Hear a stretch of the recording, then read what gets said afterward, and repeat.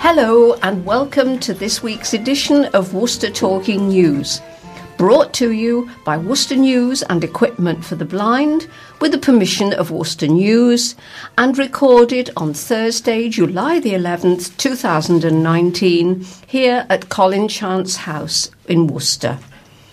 I'm Evelyn Brock, editor for this edition, and with me to read the articles are Paddy Fellows, Moira Lowe and Julian Watkins. Our sound engineer is Barry Hurd. A warm welcome to all listeners, especially new ones, and I hope everyone enjoys our offering. In addition to news items, you'll hear some useful telephone numbers, readers' letters, birthdays, on this day, and thought for the week. Obituaries are still included, but following listeners' requests, these have moved to a new spot following the closing music. So if you wish to hear those, please stay tuned at that time. Don't forget that recordings are also available on podcast. Listeners are also reminded that we have an extensive library of talking books. Fiction, thrillers, romance, to name but a few. Talking books are available in many formats. I've been asked to tell you that, contrary to what was announced at one time, talking books are not available on memory sticks, but only on CDs and tapes. Also, do let us know your birthdays so that we can greet you specially when the time comes. This service is free to users, but if you would like to make a voluntary donation, it can be sent to Colin Chance House, Wilds Lane, Worcester WR5 1DA. We do like hearing from you, and a message can be left on our answer phone. Worcester, that's 01905 767 766. Or add a note to your wallet. We ask listeners that if there's any problem with any aspect of your receiving recordings, please use the answer phone on the number I've just given and leave a message to that effect. So we'll start with the birthdays for this week. On the 13th, it's Jackie Hunt. On the 17th, it's Leslie Heath, and on the 20th, Rosemary Griffin. So happy birthday to all three of you. We hope you have a lovely day when it comes. Now I'll ask Moira to read Thought for the Week. Okay, this is Mark 9, verses 2 to 3, 7 and 8. After 6 days, Jesus took Peter, James and John with him and led them up a high mountain where they were all alone. There he was transfigured before them. His clothes became dazzling white, whiter than anyone in the world could bleach them. Then a cloud appeared and covered them, and a voice came from the cloud, "This is my son whom I love. Listen to him." Thank you, Moira. Now some useful telephone numbers. Out of hours medical help, 6 to 8 p.m, 0300 1233 211. NHS non-emergency 111. Worcester Live, that's the Swan Theatre, Huntingdon Hall and Henry Sandon Hall, Worcester 01905 611 427. Malvern Theatre 01684 892277. Worcester Hub for council matters 01905 765 765 or 72233. Crime Stoppers 0800 555 111 and Samaritans 116 123, and that's a free phone number. Well, now I'll ask the team to introduce themselves as we read the week's headline articles. Now, starting with me, the headline article for Friday, July the 5th. Man sleeps among rats and rubbish. Homelessness campaigners say a rough sleeper is lucky to be alive after apparently living for months in squalor among rats and a pile of rubbish. They have also asked why more wasn't done to help. St Paul's Hostel Chief Executive Jonathan Sutton understands the authorities only acted when he reported concerns about the appalling conditions the man was living in near the canal in Tallow Hill. Hostel trustee and Worcestershire ambassador Philip Fowler posted a shocking image of a sleeping bag surrounded by litter where the unnamed man was sleeping, allegedly unbeknown to the council and outreach services. Mr Sutton said he reported the issue last month, while Mr Fowler said 3 weeks later a multi-agency meeting was held to discuss the best course of action. We were lucky that this guy had not died, and added to the growing number of rough sleepers dying in the county, he said. It appears to show a complete lack of effective outreach, going out and looking after people like this. It's a bit of a mess. Rough sleepers are not a priority for the council, he added. Mr Fowler and Mr Sutton understand the authorities were aware of the rough sleeper in question, but not that he had been living in such squalor. At least 4 other homeless people have died in the county since July 2016, when 74-year-old Carden Banfield's decomposing remains were discovered in a tent in the city. Mr Sutton said he was made aware that the Tallow Hill rough sleeper was living in poor conditions by a member of the public, and as a result of that we registered a concern with the safeguarding authorities. He should not have been living there for what was a considerable amount of time, he said. Mr Sutton went on to say he was offered a place at the hostel but declined, though St Paul's is not a suitable place for him, he added, due to his apparent complex needs. The question that needs to be answered is why on earth was he sleeping like that before anyone did anything about it? He wasn't hidden from view. He was past the pathway that runs down Tallow Hill. There's plenty of organisations know of him. How was it that allowed to happen when Worcester City Council are paying for an outreach team? To mark the 3rd anniversary of Mr Banfield being found, homelessness campaigner Hugo Sugg will be leading a protest outside the Guildhall and the Mags Day Centre from 9:30 a.m. today. There have been 2 deaths in Malvern last year, another unreported death in Worcester and a death in Redditch, said Mr Sugg. 5 deaths since the City Council commissioned this contract with CCP, Caring for Communities and People, and MAGS.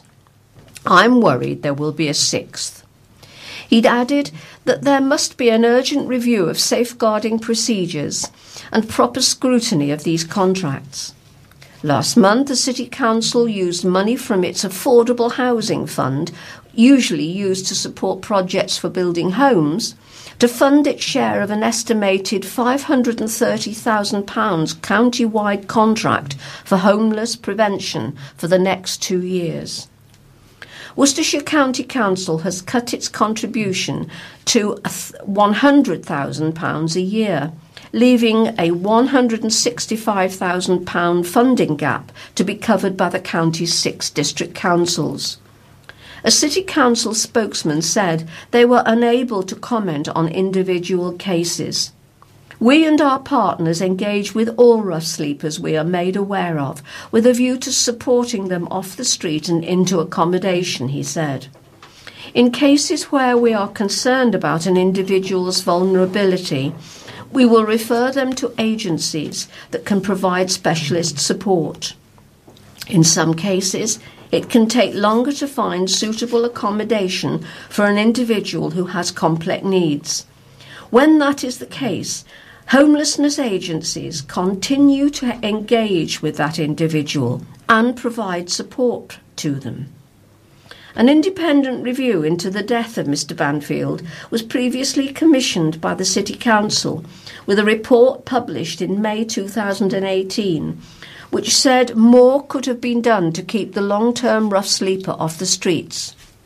The spokesman said, "The report included 10 recommendations, many of them concerning how agencies that work with homeless people and rough sleepers can work more closely together."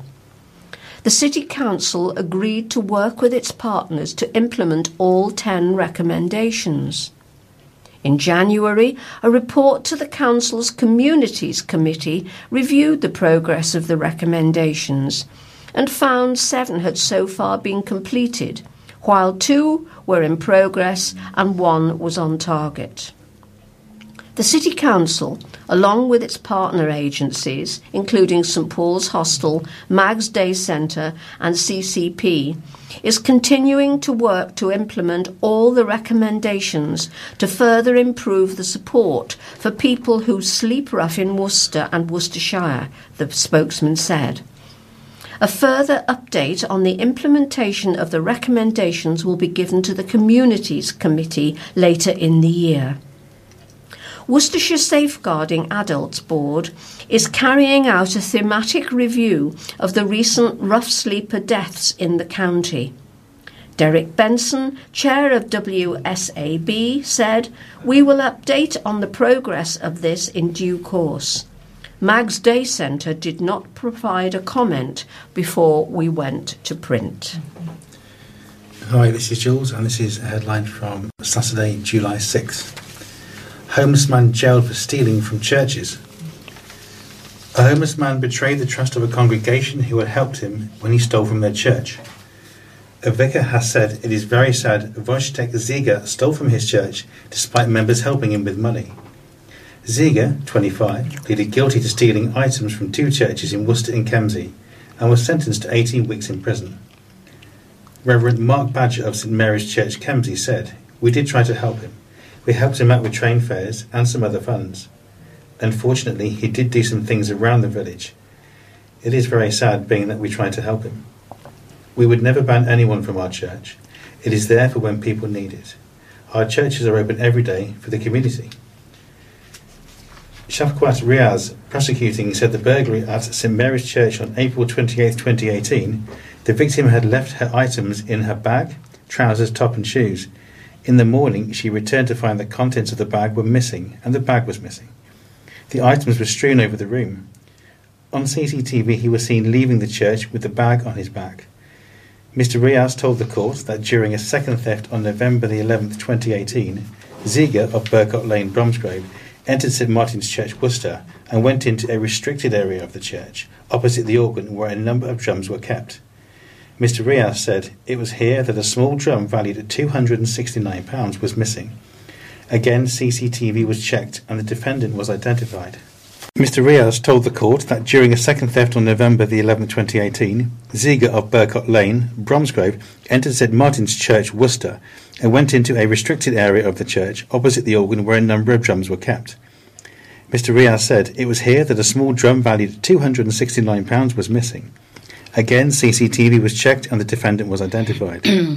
Mr. Riaz said Ziga, who regularly attends church, was known to both churches and have had problems with him asking members of the congregation for money in the past, added. Usually churches are charities with limited funds and resources. Cam Shargill, defending, said at the time the offences were committed, he was homeless. He had lost his identification card and was unable to secure employment. Since then, he has a job, he has a flat and is in a relationship. A lot has changed for him. He has not informed me of any alcohol or drug issues, and it is the homelessness that led to the offences. In addition to his custodial sentence, Ziga was given a suspended sentence for 2 years. He has ordered to pay £269 compensation to St Martin's Church, and he is banned for 2 years from entering Worcester City Centre, Kemsey, the Hive in Worcester, Worcester Cathedral or its grounds, and St George's Church, Sanson Place, Worcester.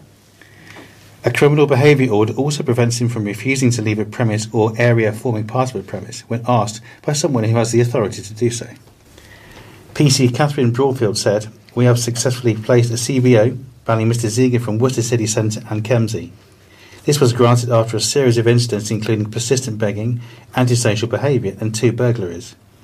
I hope the conviction CBO provides reassurance to local retailers and local residents that police will take positive action to make our communities safer. Members of the public are encouraged to report any breaches of the orders to West Mercia Police on 101. The case was heard at Worcester Magistrates Court on Thursday, July the 4th. Hi, it's Moira, and I've got Monday's headline, which is Classy Carnival. Despite overcast skies and bouts of drizzle, Worcester Carnival saw reported 3 times as many people flock to Pitchcroft and line the city streets for the parade as last year. The revamped carnival was first launched 4 years ago. An organiser, Anglia Derbyshire, said Saturday's event was absolutely fantastic, but has called for still more support next year. We want more floats involved, so please listen and watch out for all the messages about next year's carnival, she said. The event was worlds apart from what was a disappointing relaunch back in 2015, when no floats were involved in the parade and the fair was cancelled at the last minute because the safety officer deemed the ground unsafe. Then committee chairman Mal Hobbs said at the time, "With the support and backing we had, we did the best we could," adding that the weather was against us. But it proved a point, and that is Worcester wants a carnival because so many people turned out for it. So we are working really hard to bring it back bigger and better next year, he added. Fast forward 4 years and more festivals in between, and the weather, while not as hot and sunny as much of last week, held out in the most part. What's more, crowds surged onto Pitchcroft for the start of the parade, and then more packed the city centre, many people coming out of work or leaning from windows to catch a glimpse. And, if initial estimates are correct, a 3-fold increase on attendees is not to be scoffed at. Mrs Derbyshire wanted to stress she's not the only festival committee member and heaped praise on her colleagues, Gillian Hode, Chris King, Phil Weston, Helen Sharratt, Barry McGabbon, Sue Chance, Adam Bullock and Trevor King. The day started with the opening of the Carnival Village in Pitchcroft and the official crowning of this year's Carnival Queen, 21-year-old Antonia Elberon Chamberlain, by City Mayor Alla Ditter at 10 o'clock. Miss Elberon Chamberlain, who was previously crowned Queen of Stourport Carnival in 2017, said organisers must have thought I was good, because they called her hours after her interview to offer her the role. She led a procession of more than half a dozen floats and walking groups from the racecourse along Croft Road, Dean's Way to College Street, City Walls Road, Pump Street, High Street, The Cross, Foregate Street, Castle Street and back to Pitchcroft from 3 p.m. Businesses that entered floats included Worcester Bosch, while Girl Guiding, Worcester Mary Poppins float was voted the best in the parade. Studio B scooped Best Youth Float and the Best Walking Group went to Lollipop Theatre. The parade theme was the world of books, with the likes of the aforementioned Mary Poppins, Charlie and the Chocolate Factory, Around the World in 80 Days and The Very Hungry Caterpillar amongst the works paid tribute to. Back at the Carnival Village, which remained open until 6 p.m, attendees were treated to fairground rides, market stalls and sporting events, as well as food and drink. Live entertainment included headliners the 515 Band, who put on a 90-minute set from 4:30 p.m, as well as Mitzi, All Sorts Performing Arts, Worcester School of Dance, Studio B, Jetstar, Lollipop Theatre and Toby Colston. Mrs Derbyshire said, "Fantastic day. Amazing to see children enjoying the fair rides. Atmosphere fantastic. So many children's smiling faces is what it's all about. We wanted to bring the carnival back to the city of Worcester 4 years ago, and we've certainly done that. This has been absolutely fantastic, and we've had the best time ever," she added. Next year's festival is due to take place on July the 4th. Visit worcestercarnival.co.uk to find out more. This is Paddy with a headline about the jailed drug dealers. A Scouse drug dealer, jailed for selling heroin and crack cocaine in Worcester, is behind bars yet again for doing the same thing. Neil Hyatt, nicknamed Scouse, was jailed for dealing Class A drugs in Wilds Lane in 2015, but when he got out of prison, he carried on dealing, this time setting up shop in Diglis. Hyatt and his 3 co-conspirators were all sentenced at Worcester Crown Court after admitting a conspiracy to supply heroin and crack cocaine in Diglis, after the Liverpool manager set up a so-called cuckooing operation in Worcester, using an addict's home as a base to deal drugs.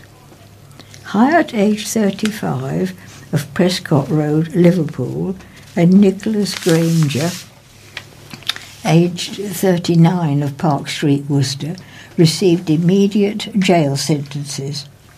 Elaine Pritchard, aged 45, of Princess Street, Worcester, and Ben Kelly, aged 19, of Prescott Road, Liverpool, both received suspended prison sentences for their role in the conspiracy. We previously reported how Hyatt was jailed for 5 years and 8 months at the same court, also for dealing heroin and crack cocaine in Worcester.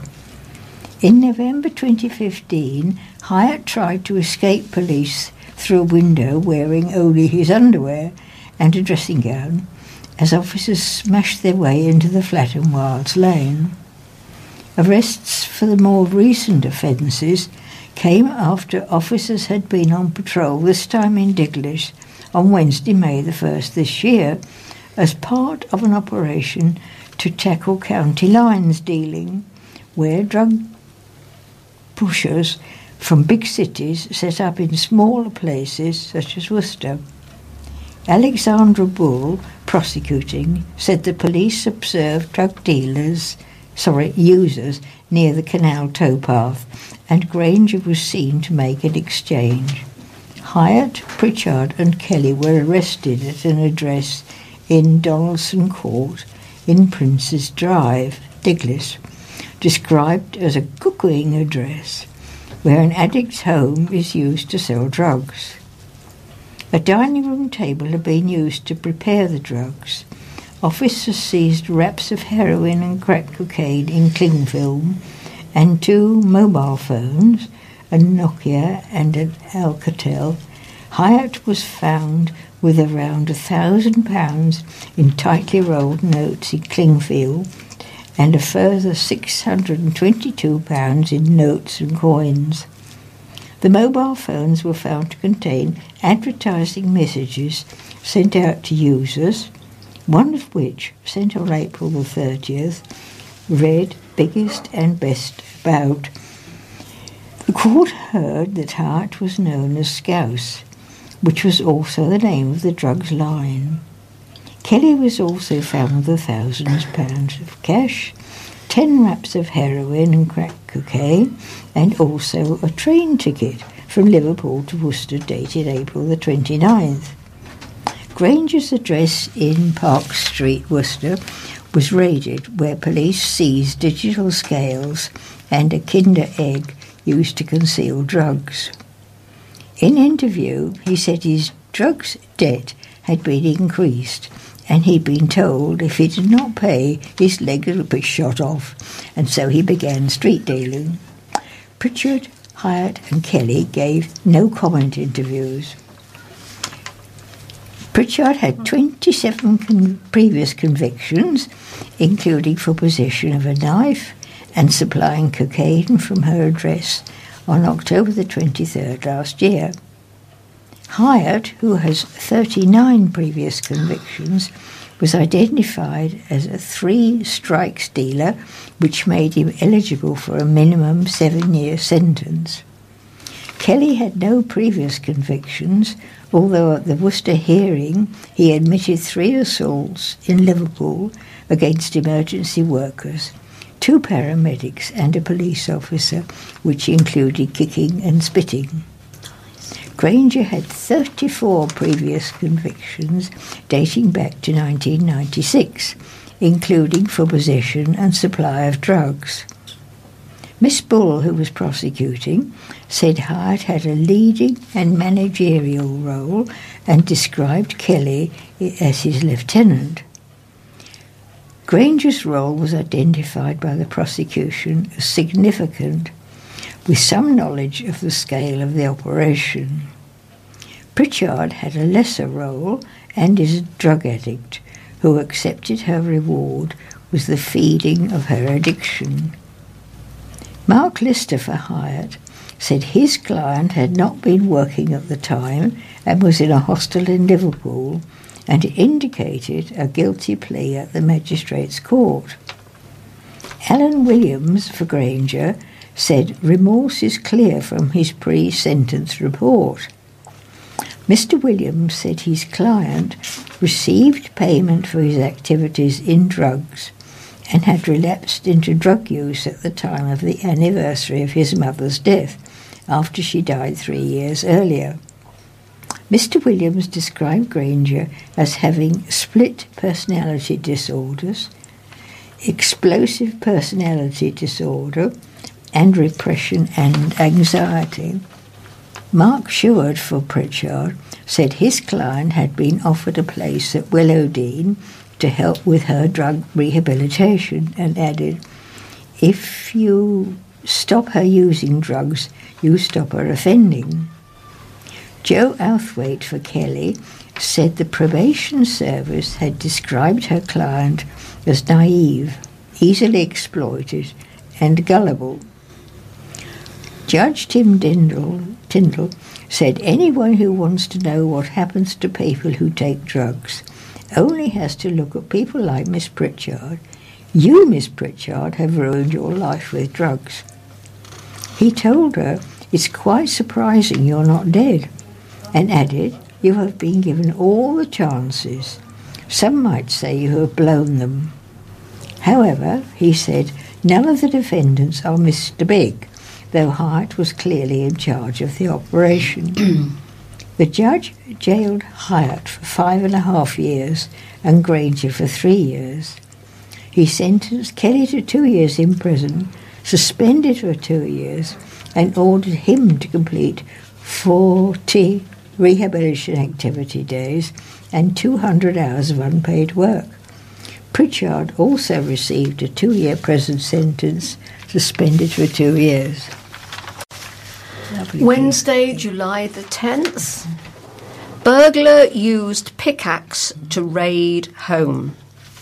A burglar who used a pickaxe to smash his way into a Worcester home while the owners were still inside has been jailed. Michael Repton carried out 3 burglaries in Worcester, all carried out while the home owners were in, and stole prescription forms from a city doctor's so he could fraudulently obtain medication. The 33-year-old of no fixed address admitted 3 house burglaries, handling stolen goods, 3 frauds, possession of a controlled drug of Class A, heroin, and possession of a controlled article for use in fraud. The most serious burglary, that involved the pickaxe, took place in Newtown Road, Worcester, on May the 11th.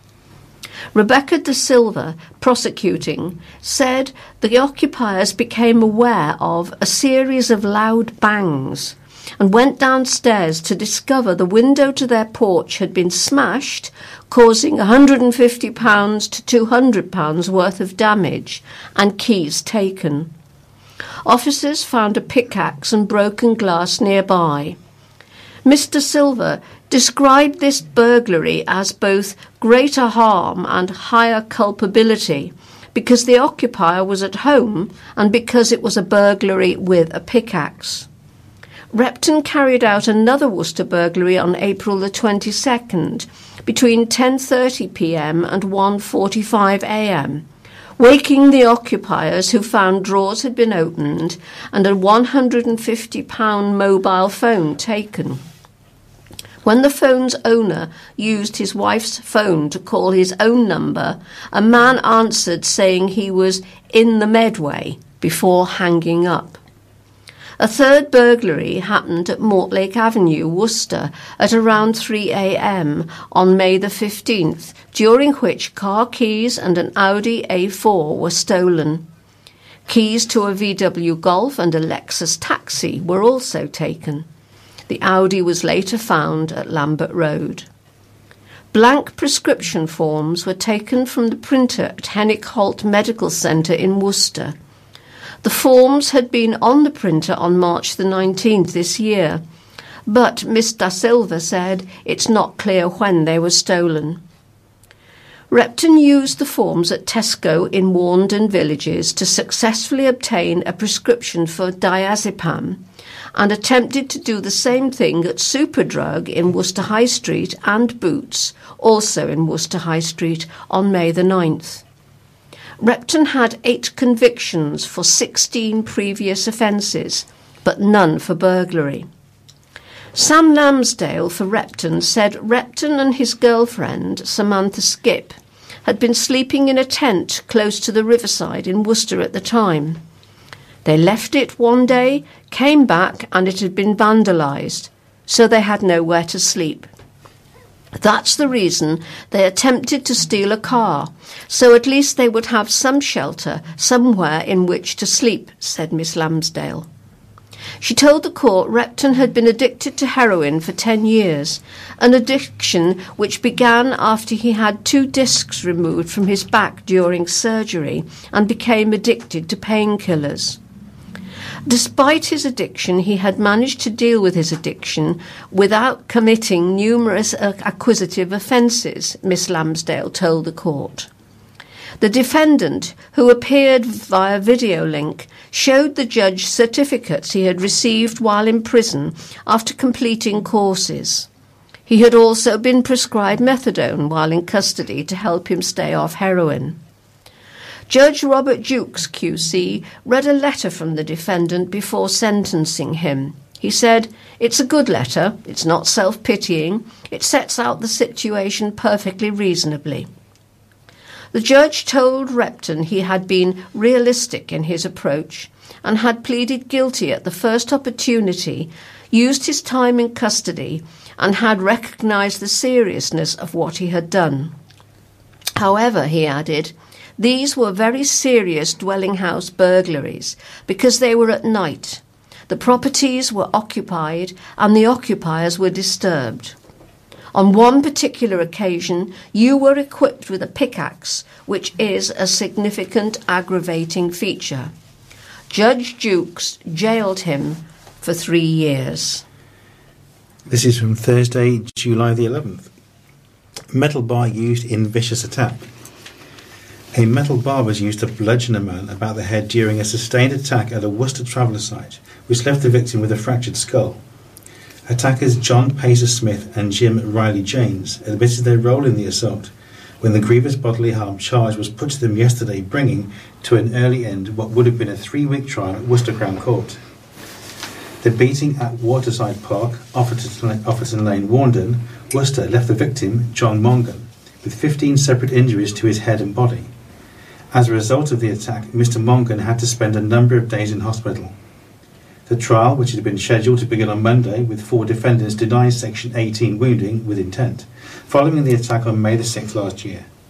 However, there are a series of negotiations in the courtroom and behind the scenes between the prosecutor and defence, advocates and the defendants and the victims, as the parties sought to bring the case to a resolution without the need for a trial. Ultimately, these discussions bore fruit and led to 2 of the defendants pleading guilty to the lesser charge of Section 20 grievous bodily harm. Unlike Section 18 grievous bodily harm, Section 20 does not involve the admission of any intent to cause the injuries and attracts a lighter sentence. The men who pleaded guilty to the Section 20 were 30-year-old John Pacer Smith of Waterside Park, Offerton Lane, Warndon, Worcester, and Jim Riley James, 26, of Larch Road, Worcester. This only happened after the prosecutor, Mark Davis, discussion with the position with the victim, Mr. Mongan, to see if this was an acceptable course of action. It was agreed between the prosecution and defence that the attack was a Category 1 offence, the most serious within the sentencing guidelines, which attracts sentences ranging between 2.5 years and 4 years in prison, with a starting point of 3 years. The judge indicated that the maximum sentence he would impose would be 3 years for Smith and 30 months for Janes. The Crown offered no evidence against 4 defendants on the Section 18 grievous bodily harm count, meaning formal not guilty verdicts were delivered for John Pacer Smith and Jim Briley Janes, who admitted to Section 20, and their co-defendants Henry Smith of High Street, Blaina, Abertillery, Gwent, and Samuel Janes, 57, of Smythe Caravan Park, Pershall Lane near Worcester. Not guilty verdicts were also delivered in relation to the Section 20 for Henry Smith and Samuel Janes. The Crown also offered no evidence against John Pacer Smith on a criminal damage charge which related to the victim's Ford Mondeo on the day of the attack, which also led to a not guilty verdict on that count. 2 further defendants, Tony Smith, 25, of Bryn View, Nantiglow, Ebbw Vale, Gwent, and Bobby Joe Smith, 25, of Mount Pleasant, Stourport, have both been charged with intimidation against the GBH victim John Mongum and Charlene Lee 2 days after the attack. Again, the Crown Prosecution Service offered no evidence and formal not guilty verdicts were returned. The case was adjourned until Thursday, July 25th, when John Pacer Smith and Jim James are scheduled to be sentenced for the Section 20 grievous bodily harm. This was to allow pre-sentence reports to be prepared for the probation service. Judge Jim Tyndall said, "There will be an ongoing friction between you as a group and Mr. Mongan. I'm not being asked to make, nor will I in the circumstances, a restraining order, but I'm going to say this. If there's any trouble, if there's any afters after this, you're the ones who will get in trouble for this, so I will leave well alone." The officer in the case was DC Alistair McAster. In 2014, we reported how John Pacer Smith's 5-year-old daughter saved his life and that of his family when the caravan caught fire in a freak accident. Mystery surrounds the number of factors that have delayed development of Claines Lane, but Worcestershire FA remains confident of completing by the end of September. The County Association managed football facility is due for a spruce up this summer, with planning permission for a new 3G pitch, floodlights and a new changing and office facilities granted in December 18. CEO Nicola Trigg targeted closing in the middle of May 2019 in order to be operational for football by the end of September, but work has yet to start. That factor is of particular importance to Worcester Raiders, the most senior club playing at the site. Promotion to the West Midlands Regional League Premier Division requires operational floodlights by September the 30th to avoid league sanctions in line with FA rules. Failure to ensure the lights are operational by March 31st would result in relegation. There are a number of factors that affect building and are out of our hands, said Martin Collier, Football Development Manager at Worcestershire FA and the man working closely with Trigg on the project. The end of September is the aim point we have given our contractors to finish, and we are confident they will do that. They could encounter something that may change, but we are confident about meeting the deadline we have given. Collier, who admitted progress levels are not where we wanted them to be, declined to specify the number of factors behind work not beginning, other than to say it had been held up by funding streams. They are not the issue, he said. The funding streams we anticipated being in place are. One of the stumbling blocks is likely to be the amendment to planning permission submitted to Worcester City Council to shift the position of the 3G pitch by a small amount. And this is rugby. Promising prop Kai Owen is not interested in moving out on loan next season as he looks to fight for a place in Worcester Warriors' front row. The Academy ace, who's 20, made his senior debut in the European Challenge Cup last season and is now aiming to make his Gallagher Premiership bow. Ethan Wallace, 26, Callum Black, 33, and a fit again Ryan Bauer, 28, are expected to be the main contenders for the number 1 shirt next term. But Owen, who has just won first team outing to his name, believes he can put pressure on the experienced trio. Asked whether he would benefit from a loan move, Owen said, "I'm keen to stay at Worcester and fight for my place. I want to be in the environment all the time and push the first team players. There is so much competition, but I think they need that. They need to see the young boys coming up and showing that positions are there for the taking. On his goals for the 2019-20 campaign, Owen said, "I have just got to take each day as it comes, but hopefully I can make my Prem debut next season. I want to get a few more appearances with the first team and get more involved on the whole." Owen was let go by Warriors when he was 17, before being recalled to play for Worcester Cavaliers at the Premiership Shield. His consistent performances for the Cavaliers saw him earn a senior academy contract and get picked to feature against Stade Francais last October. Owen came off the bench and secured a scrum penalty in the closing moments as Warriors won 38-27 in Paris. "That was a totally different experience," Owen said. "Flying away with the team and being with those players was crazy. It was good enough. Everyone kept me calm by talking to me all the time, giving me advice, so I just had to go out there and put the shift in." Owen had also achieved international honours, having been called up to play for England under 20s in the Six Nations and this summer's World Rugby U20 Championship in Argentina. Although England finished 5th in the tournament, Owen said that the experience had given him a big morale boost. That's it. Well, after those two sports articles, now we have readers' letters. And this one is from the letter page on Friday, July the 5th, and it's Westminster View by Chris Moncrief. "Wake me up when it's all over. I can't take any more excitement."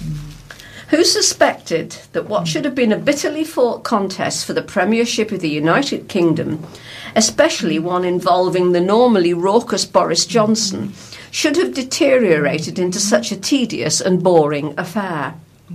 One would have expected Johnson and his rival Foreign Secretary Jeremy Hunt would have been fighting each other like ferrets in a sack. But in reality, they are pawing at each other like two timid pussycats. The fact of the matter is, there are 16 hustings involving the two contestants, and we've so far only achieved a fraction of that number. And the pair of them have been arguing mainly about the intricacies of Brexit, about which the electorate have had more than their fill over the past 2 years. In short, neither of the contestants appear able or willing to say anything new, so no wonder this battle has barely achieved a spark of interest in the campaign. In fact, it appears to be sending the Conservative Party to sleep. Maybe this reluctance on the part of the contestants to show any fighting spirit can be put down to a fear on the part of both of them to offend their opponent. It hardly bears thinking about that we shall have to wait virtually until the end of July before this tedious debate is brought to an end. You would have thought that a battle for the Premiership would have fired up the candidates, but they've shown no aptitude whatsoever for a proper political ding-dong. Our pussyfooting candidates could learn a thing or two from their counterparts in the US, where rival candidates attack members of their own party without compunction. Campaigning for the Premiership is not a game of tiddlywinks. Where is the blood and thunder? Would someone kindly wake me up when it's all over? Some heads ought to be rolling in the civil service as a result of claims by some government employees that Jeremy Corbyn is too frail to become Prime Minister. It's no job of the civil service to talk to newspapers about the personal shortcomings of politicians, and it's hardly surprising that Corbyn is raging at these suggestions. It's extremely damaging for a senior politician to have his health queries by civil servants, since it is no part of their job to do so, and is grossly damaging for the politician concerned. I trust that the government will look into this scandal to ensure that those responsible for it will be suitably punished, and that means immediate dismissal. Well, here we have a letter from Wendy Hans, Upton upon Severn. Civilised UK in 2019. Sir, I was deeply shocked and ashamed after hearing that so many of our children are living below the breadline, their mothers relying on food banks. This is the 21st century. We should be living in a civilised democracy, yet people are not able to feed our children adequately. We have voted to leave the EU. If the royal family can be fed, why not the rest of us? Okay, my letter's from Pam Stanier. Sir, your editorial rant against the writer of the letter Shameful Act was in itself quite shameful. First, you did not need to print the letter if you were only going to oppose it yourself. This is your prerogative as editor. Secondly, you display a disregard for the facts of the historical situation which the writer was criticising. The action of the MEPs who rudely turned their backs while the European anthem was being played by a group of young people was a direct emulation of a similar act of the National Socialist Party who turned their backs on a speaker in the Reichstag in 1930, a scene which was photographed with Joseph Goebbels himself taking part in the protest. One can truly describe their actions as hypocritical, for the MEPs were elected to represent the interests of the British electorate in the European Parliament, and are happy to take the salary and pension entitlement from an organisation which they profess to despise. Finally, you are an editor of a local paper which should concern itself primarily with matters of local interest, the actions of the local councils. You are not a William Rees-Mogg or Basil Boothroyd pontificating on matters of national interest. Wait till you are the editor of The Telegraph, for example, before you can do that. Here is a thought from Stephen Lawrence about the Three Elmers. Before criticising the pub called the Elmer for changing its name, pub spies should be aware that there used to be 3 pubs in Worcester called the Elmer. One was in Droitwich Road, one in Lowesmoor and one in Mill Street. The Mill Street one was bought by the King's School and demolished for them for school buildings. The one in Lowesmoor has been opened under several different names in past years. The one in Droitwich Road will reopen soon, we hope. The Battle of Elmer was part of the Crimean War, fought on September the 20th, 1854, when British, French and Turkish forces defeated the Russians. Right. My next one is from Wendy Hans. Who wants to run the bank? Sir, I read a most interesting article in The Question was asked, who wants to run the Bank of England? A fortnight ago, the application deadline passed for those who hope to become the next governor. It will not be an easy task, says the author of the report, Stephen King. From a central banker's perspective, the political backdrop has become distinctly weird. As well as having to pick up the pieces once we are out of the EU, Mark Carney's successor, who will take over on January the 31st, 2020, will have to cope with a new government and a possible change in the bank's mandate. The next Tory PM may well encourage the bank to let the price of sterling drop, particularly if there is a no-deal Brexit. Britain will need all the help it can get in international markets. And in the event that the government falls and Jeremy Corbyn wins power, the pressure on the BOE to engage in economic experiments will likely increase. The state of British politics suggests that for all their attempts to stay above the fray, central bankers will shortly find themselves in the firing line. Given the risk of the job, perhaps some of the best candidates have already torn up their CV. And now we have a letter from John Redmond in Worcester. Sir, what exactly has happened to democracy in this country? We have a new Prime Minister about to be elected by less than 1/4 of a percentage point of the total population, all of whom are members of a political party which did very badly in the recent European elections. This mini-electorate seems set to elect a man who based his EU referendum campaign on lies which he still refused to admit, even when the lies were exposed as such, has no coherent policies to offer, has a very limited and, at best, mixed experience of holding government office. And the last straw, Johnson seems willing to suspend Parliament to get a policy through that is based on an extremely confused referendum. that gave a tiny majority to this policy which is almost certainly no longer commands.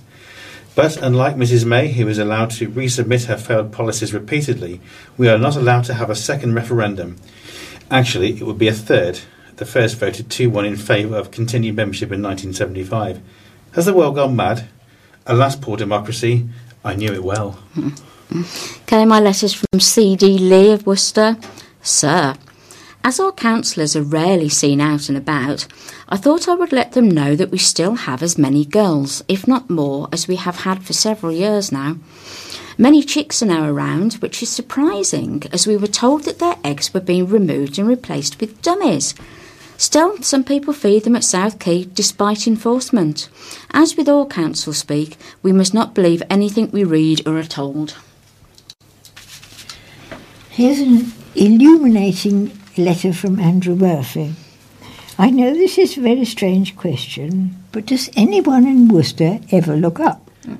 Last Thursday evening, Worcester was treated to something called a circumzenithal arc, or a breve, that appeared in the sky over the city. It took the form of an upside-down rainbow that looked like a big grin. This phenomenon only appears when the sun is at a certain level and reflects ice crystals. If you didn't look up and missed it, sorry, but if you did and wondered what it was, now you know. Well, thanks everyone for those letters, and we'll now have On This Day, followed by news articles from the week. So on this day are things that happened on July the 11th in years gone by, a trip down memory lane. And you may be interested to know that July the 11th is the National Day of Mongolia. Right, first of all, on this day, 1274, Robert the Bruce, King of Scotland, who defeated the English at Bannockburn, was born in Turnberry, Ayrshire. July the 11th, 1690, William of Orange defeated the deposed Catholic King James II at the Battle of the Boyne in Ireland. July the 11th, 1754, Shakespearean censor Thomas Bowdler was born. Though he loved the bard's works, he considered some to be vulgar and unfit to be read by a gentleman in the company of ladies. One wonders what he'd do with Chaucer. His solution was to cut lumps wholesale, and from this came the verb to Bowdlerise. July the 11th, 1937, George Gershwin, American composer, whose works included Rhapsody in Blue and Porgy and Bess, died aged 38 of a brain tumour.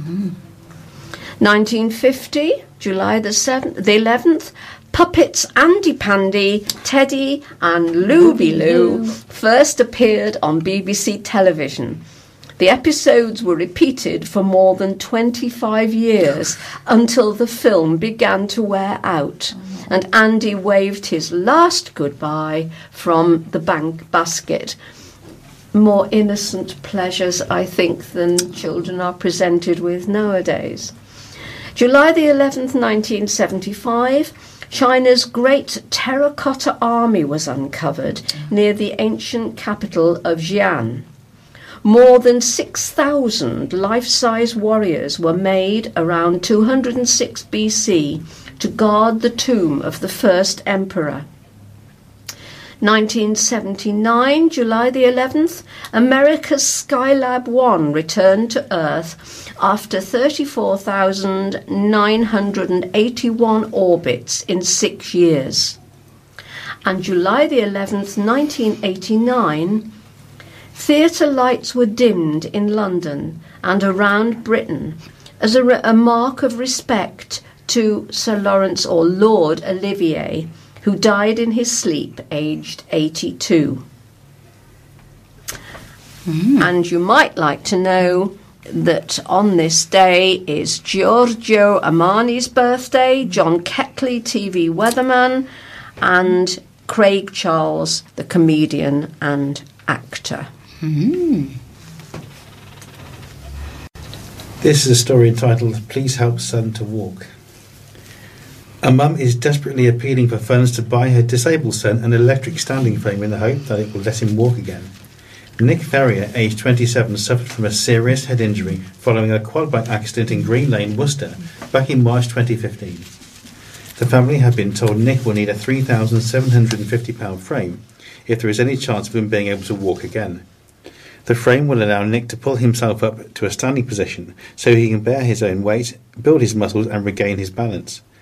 Mum of four and full-time carer, Janie Ferrier, said, "My boy desperately needs a standing frame. I need to hear his voice. I know that one day it will come. I have never lost hope. I believe he will talk again. I believe he will walk again." Nick, who has a 9-year-old son and lives with his mum, returned to his Worcester family home in October last year, following 2 years of being in hospital and 18 months in a care home. We previously reported on the Help Get Nick Home campaign his mum launched to try and get him home from hospital. He spent time in the Worcester Royal, Queen Elizabeth in Birmingham and Leamington Spa Hospital. Miss Ferrier, aged 43, said, "Miraculously, Nick eventually came through. He survived. It's been a long, hard and heartbreaking 4 years, but Nick never fails to have a smile. He has the same humour and personality, but he's just trapped in his own body. I was told he would have no quality of life. I was devastated, but we never gave up on him." She added, "It's been an emotional journey. There is nothing out there for him. If he was under 18, apparently he would stand more chance and would have a better chance of the standing frame being funded. I'm getting no support whatsoever. I'm doing everything by myself. It's frustrating. Nick won't improve without the help. He has got no other way of communicating other than writing, and even then I have to hold his wrist to support him. He is completely dependent on me." A charity fund run will be held at Blackpool Inn in Worcester on August the 25th from 12 p.m. to help boost funds for the electric standing frame. There will be a raffle, a tombola and face painting. To donate, visit justgiving.com/crowdfunding/Janie Ferry. Police are continuing to search for the body of missing Susie Lamplough. An eyewitness said temporary traffic lights have been installed on the B4084 near Drakes Broughton to allow officers to search on one side of the road. The traffic lights have caused long queues as vehicles are funnelling into a single lane. Police have returned to the area to search for missing Susie, an estate agent who disappeared in July 1986.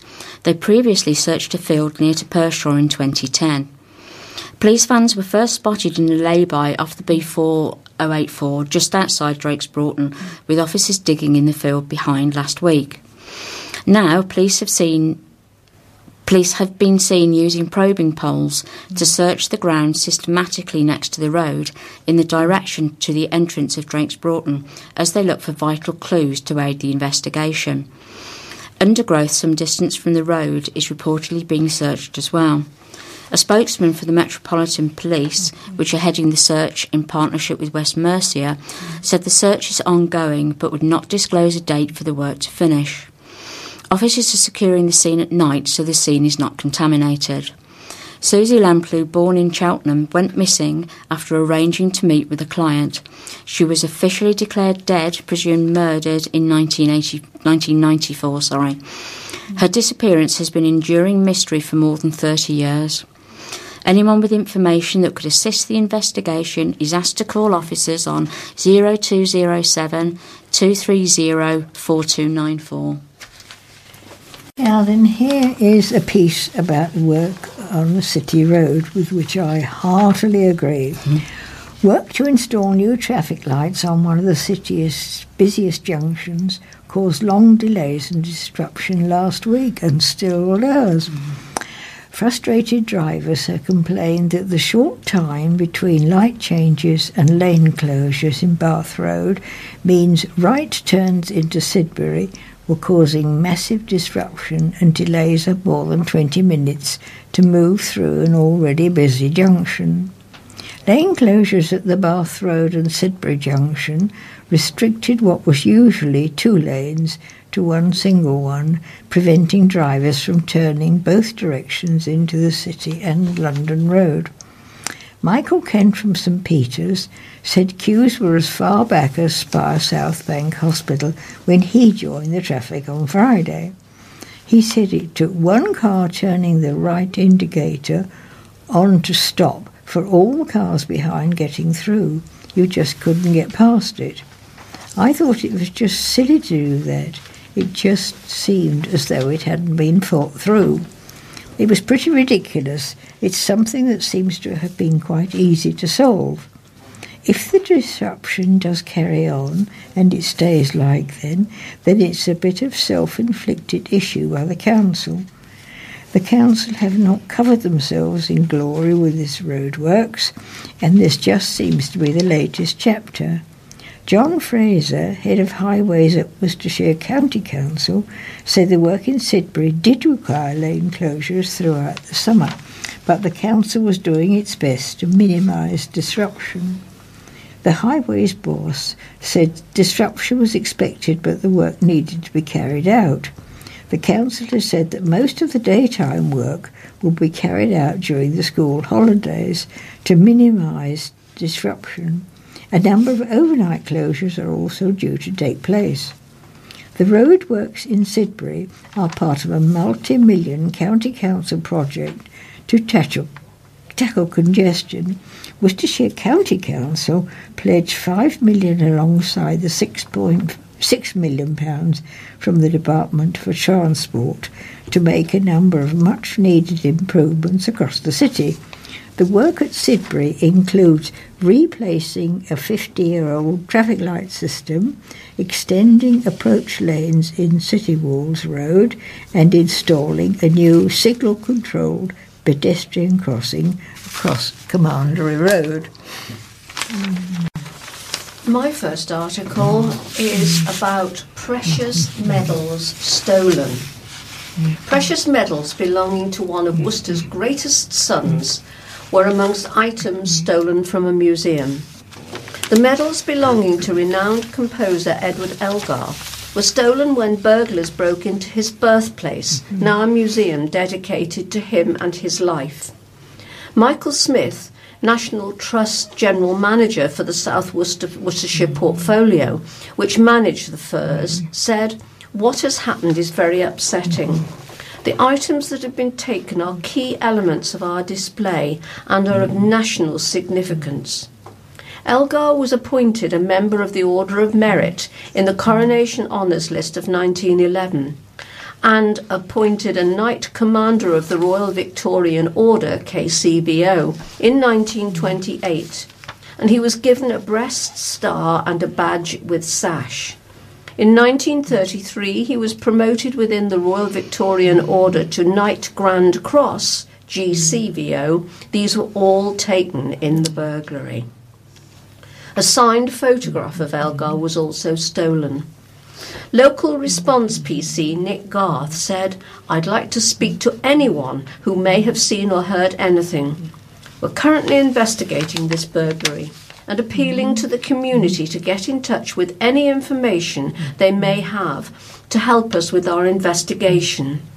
The medals and the signed photograph are of high value to the National Trust, and we are appealing for any information relating to their whereabouts.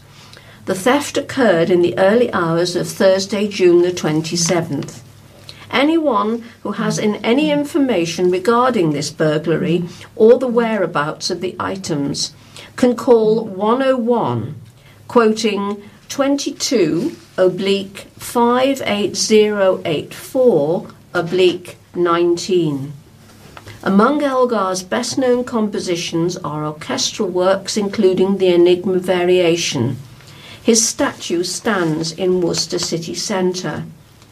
And this article is particularly well illustrated with a picture of his birthplace, the Firs, and of the two medals, the Order of Merit medal and the Grand Cross of the Royal Victorian Order, together with a picture of Elgar himself in court dress. Hopefully they'll be too hot to sell, won't they? I hope so. I hope they'll get them back because of that. This story is raising cash for funeral of tragic teen. A crowdfunding campaign has been launched to raise money for the funeral of Alessandro Frumenzi. Earlier this week, police confirmed that a body found in the River Severn near Kemsey was the 18-year-old. That discovery brought to an end a major search of the river after a young man was spotted going into the river off Sabrina Bridge in the early hours of last Saturday. During the search, CCTV pictures were released to identify the teenager, who was later informally identified as Mr. Frumenzi from Leverkusen, but living in Worcester, studying at Heart of Worcestershire College since the autumn 2018 term. The search involved a police helicopter deploying its searchlight and fire crews using inflatable boats. After the announcement, a GoFundMe page was set up by friends and family, hoping to raise money to put towards his funeral.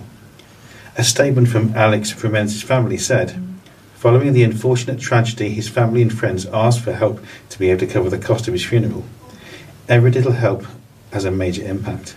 We are thankful for everyone who has helped and has been a part of this tough journey. The family and friends are heartbroken and traumatised to lose someone this close to our hearts, but will love and support. We will always be remembered for looking over us and in our thoughts." The fundraising target has been set at £3,000, and within the first 24 hours of the fundraising page going live, £475 has already been raised. Floral tributes to Mr. Frumenzi were left at below Sabrina Bridge, on the racecourse and the side of the river. The tributes including a picture of a Romanian flag with the words RIP Alessandro 2001 to 2019. Another written tribute says, "I cannot believe you are gone. You are the greatest and kindest person I've ever met. The death is not being treated as suspicious and a file is being prepared for the coroner." The fundraising website can be found at www.gofundme.com/Alex Frumenzi. A daughter has praised city folk who came to her mother's aid when she fell in the city centre. Patricia Clark Sutton, 78, was enjoying a lovely day out visiting from Warndon with her daughter Michelle Stockel, 59, when she fell on New Street in Worcester. Mrs. Stockel said, "I was slightly ahead and I turned round and Mum was on the floor in a state of shock. I tried helping her up, but she couldn't move. She was on the ground, not saying anything. Things were about to change." 2 staff members had seen what had happened from the nearby Bottles Bar, and owner Richard Everton and Hannah Webb came rushing out to offer support. Mr. Everton would later help her mum into a car to get taken to hospital for a check-up. An identified member of staff from Beauty at Strand's hairdressers also came out to support her mum with a pillow and a towel to keep her warm. A passing woman used a phone app to check hospital waiting times and directed them away from visiting the Worcester Royal to the Malvern Community Hospital on the Worcester Road. Miss Clark Sutton was taken to hospital when her daughter's husband, Paul Stockhall, 58, arrived.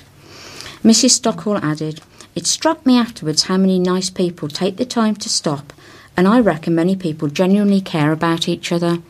I want to thank the people who stopped and helped. It's nice to know the kindness of strangers." Mr. Stockhall said, "I came down at the end, but my mother-in-law was surrounded by many people who were genuinely interested in her welfare. Miss Clark Sutton wishes to express her thanks to the members of the public who helped and the hospital staff." Now I've got a picture of some worthies from the council, I think. Time is running out to nominate a worthy good cause to receive cash from a community grant scheme by Worcester Lions. Recently we announced that there is $1,500 to be awarded via grants available to community groups. The original deadline for the latest round was Friday, July the 5th, but Worcester Lions have extended the deadline until this Friday, July the 12th. The grant scheme is administered by Worcester News, and previous rounds have already benefited dozens of local groups in and around Worcester. Organisations that have previously benefited include Oasis Warndon, Community Health Hub, Rushwick Preschool, Worcester Snoozerland, Malvern Special Families, Guy's Footprints, Asher Women's Centre, Worcestershire Pensioners Action Group, Good Soil Project,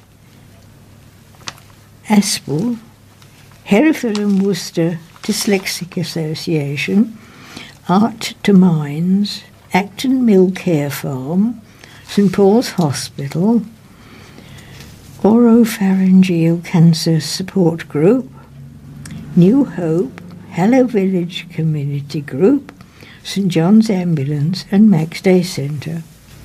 The money has gone towards various projects, including new books, running numeracy and literacy courses, and helping with the transport costs.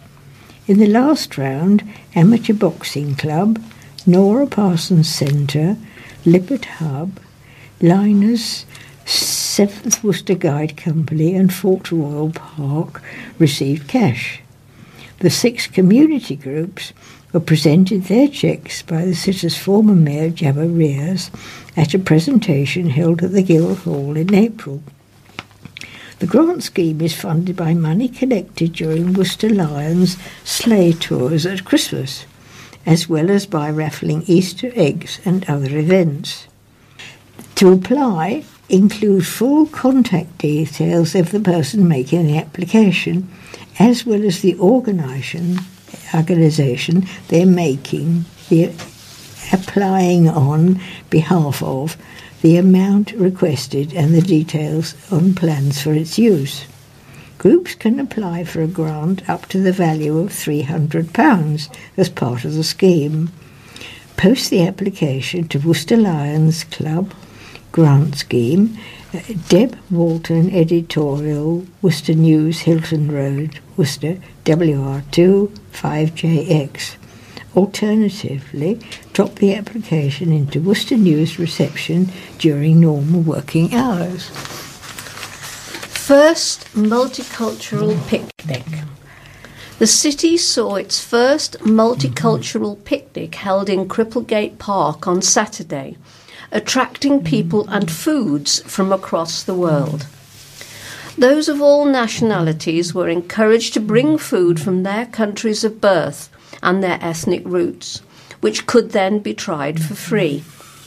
Food on offer included Polish piernik, Romanian kozonak and Kaiser meat. Organised by Basia Ligas, Community Cohesion Officer for Worcester City Council, alongside Fortis Living, the event aimed to promote further ethnic diversity, particularly in the fallout to the Brexit vote. Ms. Ligas, originally from Poland, said schemes like Talk to Me Worcester and the newly formed European Connections Forum inspired her to launch an event which encouraged different ethnicities to join together. There's not really an outlet in Worcester that allows us to promote community, she said. We wanted to show that everyone who lives here is not an enemy but a friend. We all want to be part of the community. Having lived in the UK for 11 years, Ms. Ligas, who was helped on Saturday by her sister Gojia Ligas, said, while the country is particularly multicultural, after Brexit there's been so much uneasiness. We felt we wanted to do something that's not political but fun, that would show and educate people that Worcester was a place for all of us to call home. She said while there are already well-established communities for nationalities like Bangladesh and India, Eastern European countries in particular don't have this. This is despite the city seeing more Bulgarians and Romanians, for example, in the last 10 years, since these nations became full EU members. Ms. Ligas went on to say that the County Council has been toying with the idea of an event or festival in Lowesmore, where there is a very diverse mix of ethnicities, and the food on offer reflects that. People are interested in ethnic foods, but as much as British people will eat international cuisine, I don't know how many do their food shopping in Lowesmore. She said a festival there would help to expose people to what's there in terms of food and culture. Gosia Jaroch from Poland said the event allowed people to see what other nationalities are all about. She added, "It's a shame that it's not been advertised as well as it could have been." Cafe vows to reopen. Nearly £50,000 has been raised to help fund a popular cafe after it was forced to close its doors. Cafe Bliss, which was situated on the ground floor at the Worcester Arts Workshop building in Sanson Walk, closed in May 2018 after 8 years. Staff from Cafe Bliss hosted an array of events to support groups and charities. Manager Amanda Heckling said she aims to continue serving the community when she reopens her cafe. People have given money to Miss Heckling to help fund a new venue due to customers feeling disappointed. Miss Heckling, aged 52, said, "People who know us have come forward and have given us money. It was either donations or loaned. It gives us a scope. We hope to continue the work of Cafe Bliss and further what we have done. Our ethos here is so organic. There are so many cafes, you've got to be different to stand out from the rest." She added, "We are sociable and provide something for everyone. We're all about helping the local people, making everyone feel involved and giving them a sense of belonging. We provide our time and service in exchange to getting to know people. Everyone likes what we do. We promote well-being, mindfulness. We support people who feel socially isolated and feel reduced food poverty and deprivation. It gets groups to gravitate towards us who have the same ethos. The idea we try to get out is to support local groups, charities, provide entertainment and food in a homely environment." A year after the closure, Miss Heckling claims people are still following Cafe Bliss's Facebook page and customers are frequently asking them what the future holds. Miss Heckling said, "We still have people following us and liking our Facebook page. After a year you'd think it had settled down, but people are still asking about our plans. So many people were disappointed when we closed. It was basically a community that got suddenly dispersed. The LGBT community was very strong here. They felt safe. To have that taken away from them, it was a big change to their lives. The closure had a massive impact on us and the local people. It was everything to us, day and night." That's really good if that's going to reopen. Charity's new grant. There were celebrations at the home of a charity for people with learning disabilities when it received a national lottery grant. Worcester Snoozelen, the Sensory Leisure Therapy Centre, has received £88,000 from the lottery, which will now mean the charity can open a coffee lounge at its centre in Turnpike Close on the University of Worcester St John's campus. To celebrate the charity's new patron, the Honourable Lady Rosalind Morrison, the Vice Lord Lieutenant of Worcestershire, the Mayor of Worcester Councillor Ala Ditter and Mayoress Naseem Akhtar were invited to a gathering at the centre on Thursday. During the event, Tamsin Davey, funding officer from the National Lottery, made a surprise visit with a lottery cheque. The new coffee lounge will train and employ people with learning disabilities who will sell coffee and snacks to visitors. Artwork produced by the charity's members is also being hung on the walls, available for sale, and at the event there was a large art exhibition of the work already created. The coffee lounge is to be named after Penny Brazier, who founded Worcester Snoozelen in 1993. Over the years, the charity has helped children and adults with learning disabilities, introducing bubble tubes and music with warm water beds and hydrotherapy for people with learning disabilities. Councillor Ditter said they will be able to help more youngsters in the city and surrounding areas at the centre thanks to this grant. They are doing important work that needs support. Mrs Davies said, "We are really delighted to be able to give them this grant, which is thanks to lottery players, and will help with the work they are doing with the children." Penny Brazier said, "The concept behind the charity is about using your senses, and now our visitors will have opportunity for a taste sensation. I'm deeply honoured the coffee lounge is being named after me."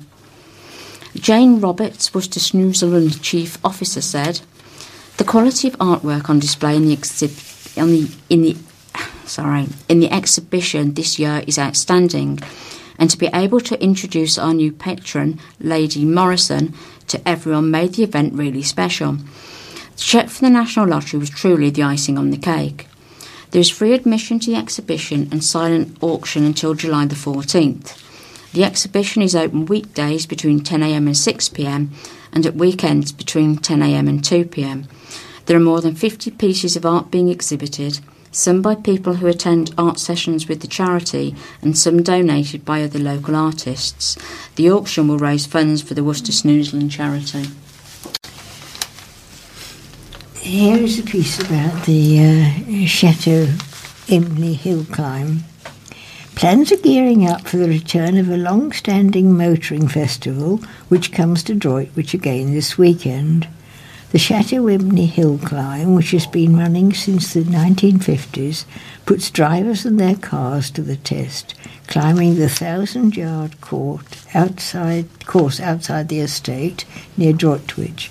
There are numerous awards handed out to the most impressive displays at the event, including the Cox Club, awarded to the fastest time of the day, and the Miller Cup, which is awarded for the fastest time in a sports car, and the Ladies' Award given to the best female driver. This year's event, running on July 13th and 14th, it's already happened. No, it hasn't. Features more than just the cars, with a flyover from iconic British WW2 aircraft, the Lancaster bomber, on both the Saturday and the Sunday. In addition to the flypast, there will be a fun fair, demonstrations, trade stands and family entertainment for visitors to enjoy. At last year's event, motorsports enthusiasts were able to explore the open paddock where they could get up close and personal with some of the impressive cars facing the Chateau Impney Challenge. Gates open at 7:30 a.m. each day, with the action from the hill climb starting at 8:45 a.m. on Saturday and 8:30 a.m. on Sunday. Gates will close at 6 p.m. On the hill climb website, a spokesman said, "Since 2015, the event has gone from strength to strength, with over 16,000 visitors on site for the 2018 event. 2019 is set to prove itself once again to be a firm favourite, with a host of new content to keep spectators guessing. For more, go on to www.chateauimpneyhillclimb.com/. Protest for homeless. A homeless campaigner has protested in the city to mark the 3rd anniversary of the discovery of the death of a rough sleeper found partially mummified in his tent. The peaceful protest was in memory of 74-year-old Carden Banfield, whose body was found by a cricket club steward after he was told about a smell coming from a tent near Worcestershire County Cricket Club in July 2016. Hugo Sugg from Worcester, who also set up the campaign Justice for Carden following his death, led the demo. The group wrote the names of rough sleepers who have died in chalk on the floor outside the Guildhall. Mr. Sugg said, "The goal of this peaceful protest is to raise awareness of homelessness. We want to get people talking and make them feel uncomfortable because they haven't acted on showing their support. That's why we are here, to get people to notice the work that we do. I have been encouraging people to talk to us and ask for advice on how to help." The cause of Mr. Banfield's death is unknown. His body was so badly decomposed that he could only be identified from his DNA. Mr. Sugg added, "I knew Carden when I worked at the YMCA in Worcester. He was so badly mummified that they had to identify him from 3 different body parts. No one seems to have acted since then. We need a better outreach service. The fact that these people are being found dead by members of the public just shows there's no support available."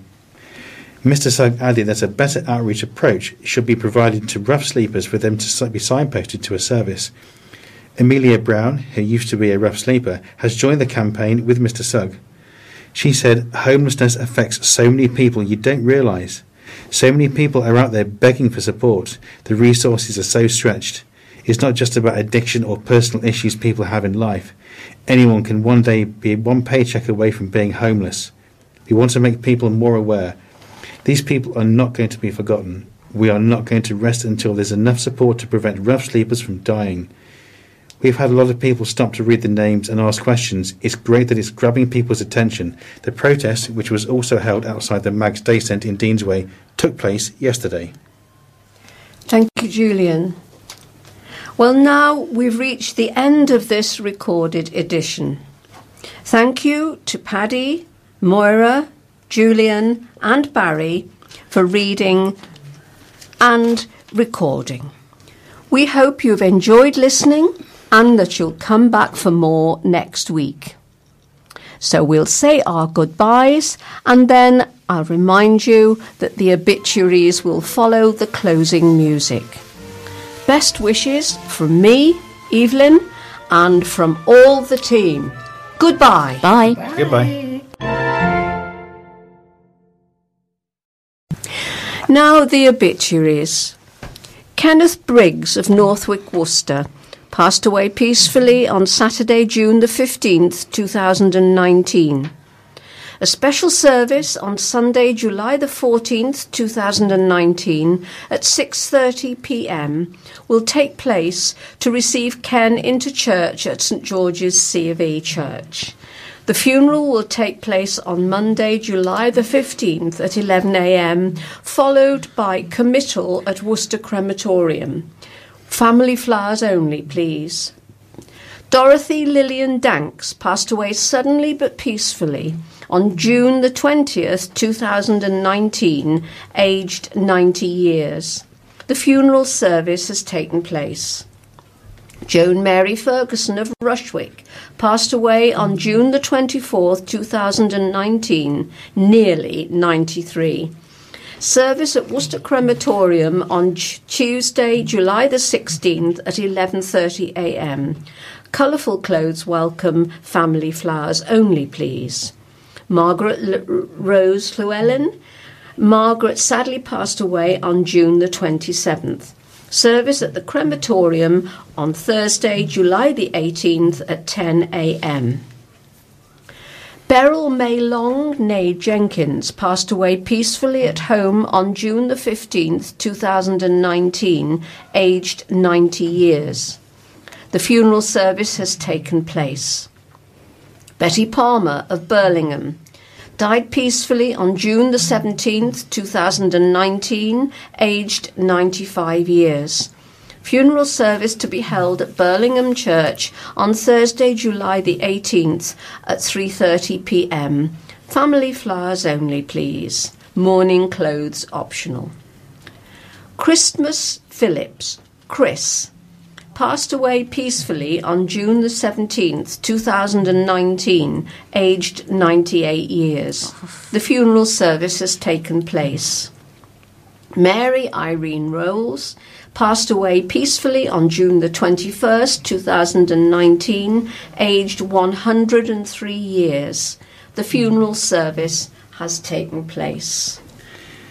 Hilary Ann Crompton, beloved wife of Dr. Frank Crompton, died on June the 26th. Cremation service at Worcester Crematorium on August the 14th, 2:15 p.m. Family flowers only. Iris Hodgkins, née Hudspeth, passed away peacefully surrounded by her family on July the 3rd, 2019. And Rita Hitchman passed peacefully at Red Hill Care Home on June the 28th, aged 83 years. Funeral service at St Clement's Church Tuesday, July the 16th, 10:30 a.m. and burial at St John's Cemetery, 11:30 a.m. Lawrence Brennan of Warndon passed away peacefully in hospital on June the 22nd, aged 86 years. Funeral service at Worcester Crematorium on Thursday, July the 18th at 2:30 p.m. Family flowers only, please. Roy Hayward, May 7th, 1924 to June the 24th, 2019. Funeral service at St Nicholas's Church, Warndon Villages on Wednesday, July the 17th at 2 p.m. Irene Meek, or Reenie, passed away peacefully on June the 15th, 2019. Funeral service at St Martin's Church on Thursday, July the 18th at 11:30 a.m, followed by interment at Aswood Cemetery. Family flowers only, please. Basil Roots of Marion Close, Worcester. It's with sadness Basil passed away peacefully on July the 3rd, 2019, aged 97. Funeral on Thursday, July the 18th at Worcester Crematorium at 11:30 a.m. Family flowers only, please. Edward C. Somerville. Eddie Somerville passed away peacefully on June the 19th, one day short of his 81st birthday. His funeral service is at 2:30 p.m. on July the 16th at Aswood Cemetery. No flowers, please. John Cyril Allies passed away on July the 4th, 2019, aged 83 years. The funeral service will take place at Worcester Crematorium on Tuesday, July the 16th at 1 p.m. The family respectfully ask that no flowers are given. Margaret Josephine Cooper, née Duke, passed away peacefully at Worcester Royal Hospital on July the 3rd, 2019, surrounded by her loving family. The funeral service will be at Worcester Crematorium on Monday, July the 29th, 2019 at 11:30 a.m. Beryl Lee died peacefully on July the 2nd, 2019. Funeral service at St James the Great, Cornwall, on Wednesday, July the 17th at 3 p.m. Family flowers only are requested.